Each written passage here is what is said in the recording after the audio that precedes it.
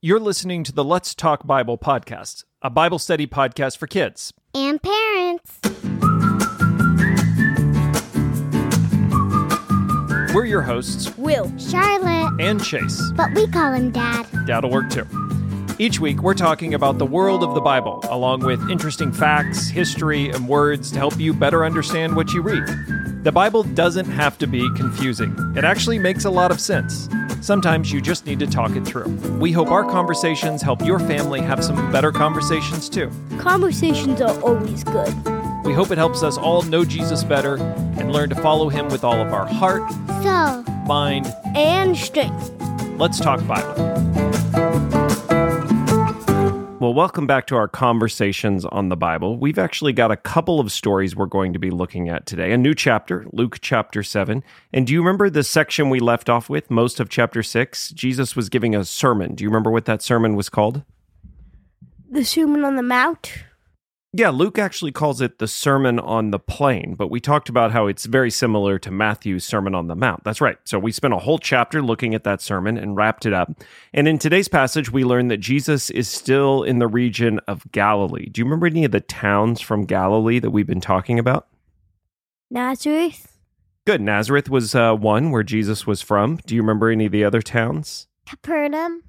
Great. Capernaum is where our story starts today, but we'll also learn about another town as well. So what do you say we get Mom in here and we read our passage of the week? Let's go, Mom.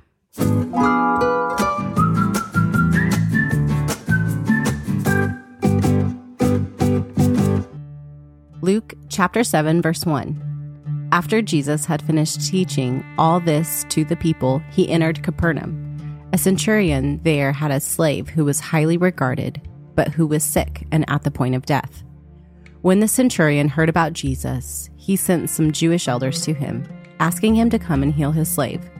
When they came to Jesus, they urged him earnestly, "He is worthy to have you do this for him, because he loves our nation and even built our synagogue." So Jesus went with them. When he was not far from the house, the centurion sent friends to say to him, "Lord, do not trouble yourself, for I am not worthy to have you come under my roof. That is why I did not presume to come to you. Instead, say the word, and my servant must be healed.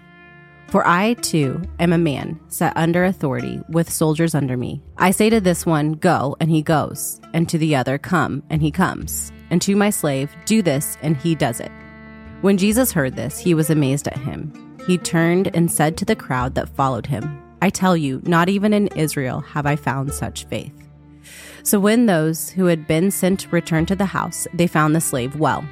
Soon afterward, Jesus went to a town called Nain, and his disciples and a large crowd went with him.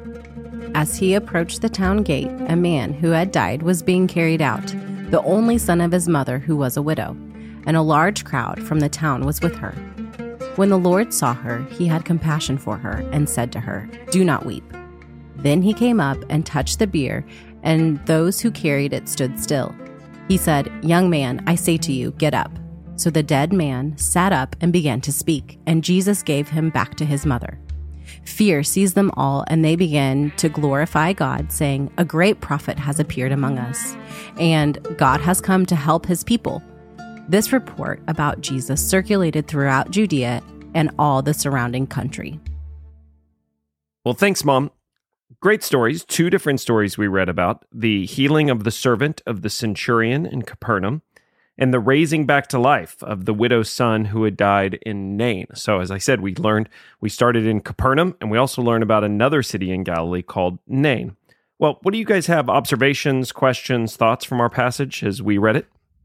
In the second story about the dead boy, what is a bier? That's a good question. That's not a word we use very often. That's referring to a platform that they were carrying the coffin on. So as they were going out of the town, they were carrying the coffin with the boy on a platform, a large platform, and that platform is what's called a bier. That's actually an English word, but just not one we use very often. There's a second word in here I wonder about. Do you know what a centurion is? No. Well, we got a question from a friend this week about centurions, so I thought we'll use that as our important person, place, or thing. So let's get to a question from a friend and talk more about a centurion. It's time for our Question from a Friend segment, where one of our friends asks their question about the passage of Scripture we're studying. Will, who do we have a question from today? Today's question comes from Opal, who is age 8. All right, let's hear it.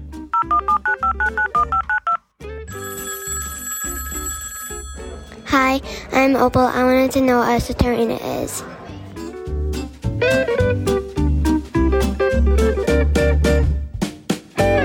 That's a great question. Let's talk a little bit about centurions in the ancient world. A centurion refers to a military leader, and there are probably a couple of options for who this particular centurion was. He was either a Roman centurion who was serving in the Roman military. A century was a Roman military unit, usually with 100 men. Have you ever heard a century being 100 years? That's the same idea. There was historically 100 men in a Roman century, although in the time of Jesus, it may have been more like 80 men. And there was a centurion who ruled over or led that military unit. And so this centurion may have been a Roman. Although at the time of our story, do you remember we talked about this before? The ruler of Galilee was one of Herod's sons, Herod Antipas, who was king over Perea and Galilee. And so it seems somewhat unlikely that there would have been Romans stationed in Capernaum, although they could have been supporting Herod Antipas. Herod Antipas ruled under the Romans. But it may have also been that Herod Antipas's army took the same structure as the Romans, and so this was a military leader within Herod Antipas's army. And it makes sense he would have been in a place like Capernaum that was right on the boundary of Antipas's kingdom and right on an important road. We've talked about how important Capernaum was before. And so what we do know is that this was a military leader, and he was certainly a Gentile military leader. He wasn't a Jew, although the story tells us that he loved the nation of Israel, and he had even helped build and fund the synagogue that was in Capernaum. So the story's interesting because we have not a Jewish believer coming to Jesus, but we have a Gentile military leader, somebody of great power, who's coming to Jesus because he has a problem. Do you remember what the problem was that the centurion had? His servant was sick. That's right. So we know about the centurion, and we learn that he has a servant who he loves who has gotten sick. So let's get into the passage and talk a little bit about what happened. Do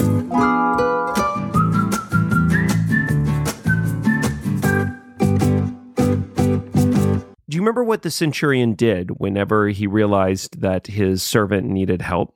He goes to Jesus and asks him for help. He does, but he does it in an interesting way. Do you remember it says that he sent elders to go to Jesus? The centurion didn't actually go himself. Instead, he sent important representatives to go on his behalf. Now, this reminds us a little bit of a story from the Old Testament. One of the things we've talked a lot about is how Jesus and the New Testament writers often connect stories from the Old Testament to the New Testament. So when we think about a Gentile military leader who needs a healing from a great Jewish prophet, what story do we think of from the Old Testament? Elisha and Naaman. And that's right, the great prophet Elisha and Naaman from 2 Kings. Now, in that story, if you remember what happens, Naaman himself came to meet Elisha, and he was highly offended because Elisha didn't come out to meet him, but Elisha sent messengers out. And that offended the great general because he thought he was important and that Elisha should have come to him. And Elisha told him that he would be healed of his leprosy if he went and bathed in the Jordan River. And this also offended Naaman because the Jordan River was a small river in Israel, a kind of muddy river. And Naaman said, "We have much greater rivers in Syria where I'm from. Why would I come and bathe in this dirty little river in Israel?" He expected a great miracle because he thought of himself as a great man. And he expected Elisha to come out and do this miracle for him because he was a great man. Now, when we think about that story, that's kind of what we might imagine is going to happen in this story when we read about a great Gentile centurion who needs a healing for his servant. But how does this centurion act differently than Naaman? He thinks he's so great, and the other man does not care. I think what you're describing is Naaman thought he was really important, but the way the centurion acts in this story actually looks like humility. Do you see that? He says to Jesus, "I didn't come to you myself because I didn't think I was worthy to come to you. I don't even think you're worthy to come under my roof. I don't even think I'm worthy to have you come under my roof." He thought so highly of Jesus, and he thought so little of his own demands and requests from Jesus that he really was much more humble than Naaman was. Do you remember what Jesus says about this centurion? He was in Israel and he didn't see anyone like that. He says that in all of Israel, he had not seen faith greater than this centurion's.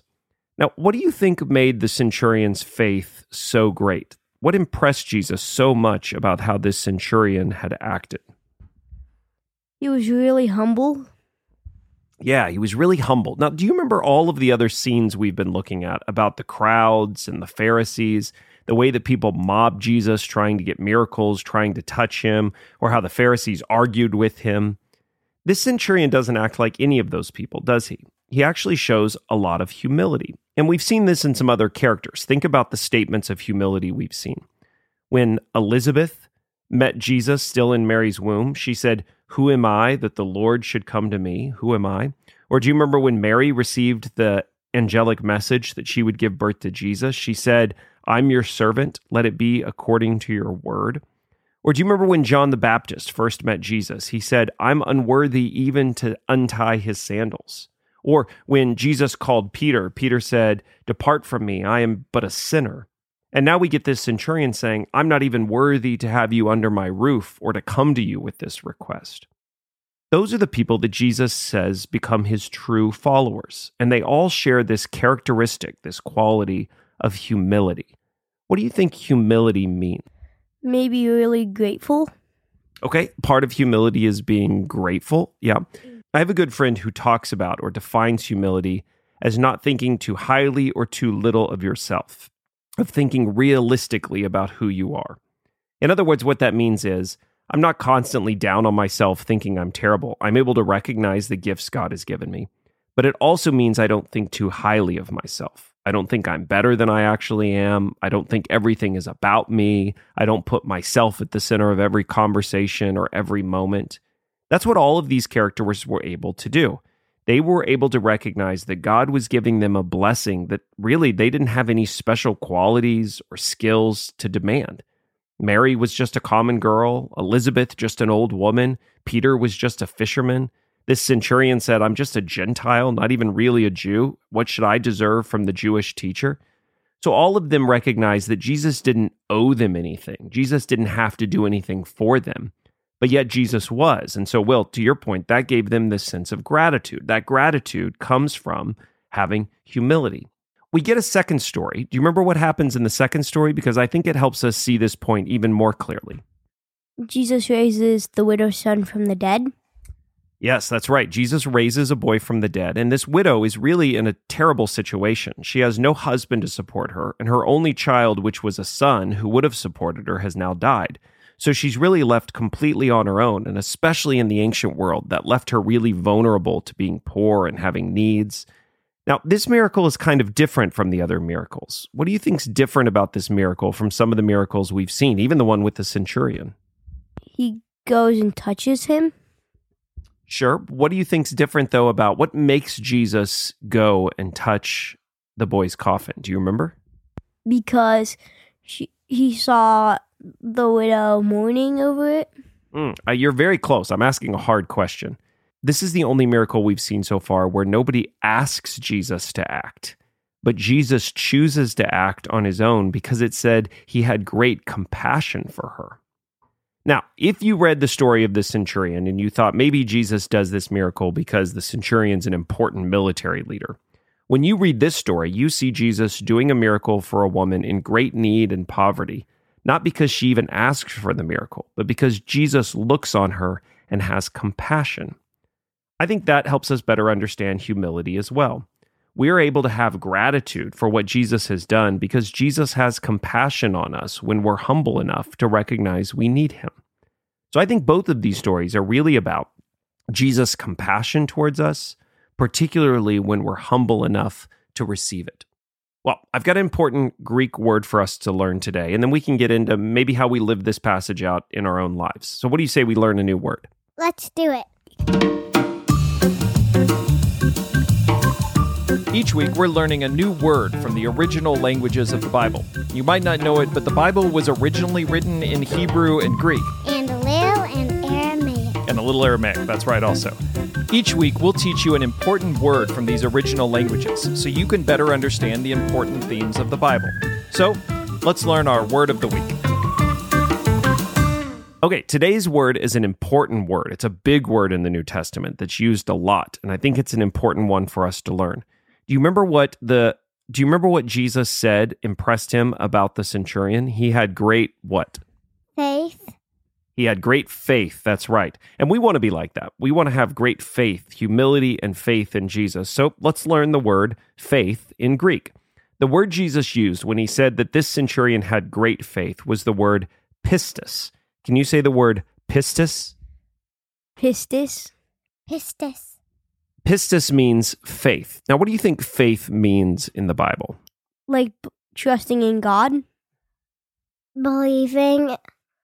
Yeah, trust and believe are both great words. Faith means that I believe or I trust.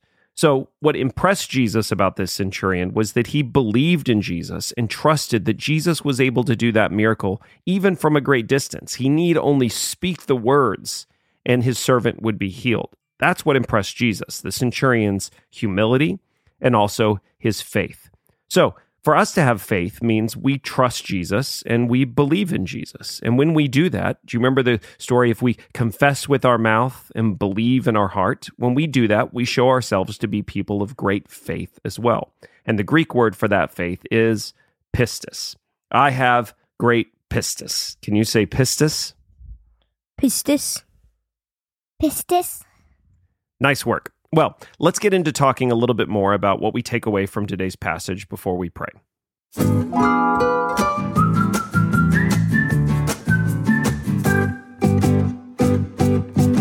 All right, we've been talking about humility and faith. I'd like to know what it looks like for us to live with humility in our lives. What does it look like to have humility in your family or at school or in the life that you live?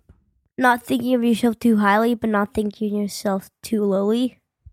That's right. Having an accurate estimate of yourself or thinking honestly about yourself. So I don't think I'm better than I am, but I also am willing to recognize and accept what God has given me as well. Yep, good. Charlotte, what do you think living humbly or with humility looks like? Humbly, I think, looks like helping. Yeah, so maybe humility means putting others before yourself, that you're not always worried about what you want or people doing things for you, but you're willing to help others. I think that's great. And what does it mean to live by faith, to be a person of great faith? To believe in God. To trust whenever you do not think it's going to happen. Yeah, I like both of those answers. Do you see how these two things go together? When we're humble and we realize we can't do everything on our own, and we may not deserve everything, it gives us faith to say, but Jesus has compassion, and we trust Jesus, that he's going to be faithful to us, that Jesus is going to help us, and Jesus is going to lead us. The more humility we have, the more we're able to have faith and trust in him. And that's why these stories are so important. We're learning that the people who really understand Jesus in this story, people like Zachariah and Elizabeth, or people like Mary and Joseph, or people like Peter and Levi who become disciples, or here, people like this centurion, the people who really understand Jesus are the people who have great humility, and because of that humility are able to have great faith. I think it's a good lesson for us, don't you think? Yeah. Well, what do you guys say we pray, and we will close out today's conversation? Pray with me. Well, Heavenly Father, we pray that we could be like these men and women in our story who have humility, and because of that humility, have great faith.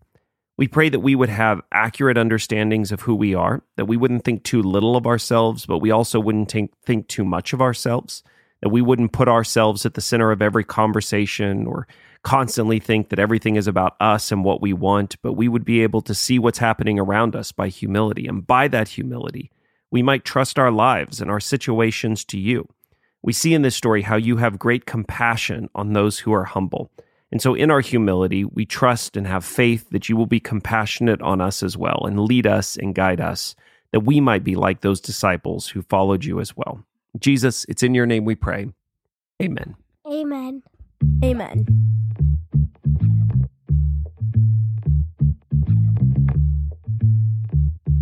We have this little tradition in our house of offering a blessing before the kids go to school each day.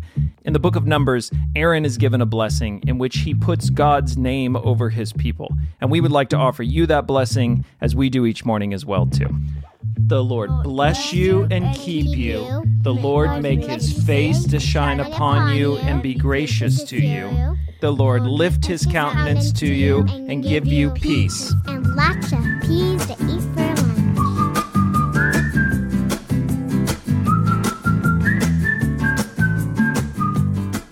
Thanks for listening to the Let's Talk Bible podcast. You can find notes for today's show by going to letstalkbible.kids. There you'll find this week's scripture, family discussion questions, and the word of the week.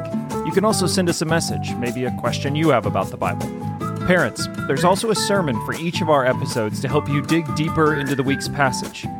We hope our conversations inspire your family for some conversations of your own. Thanks for listening.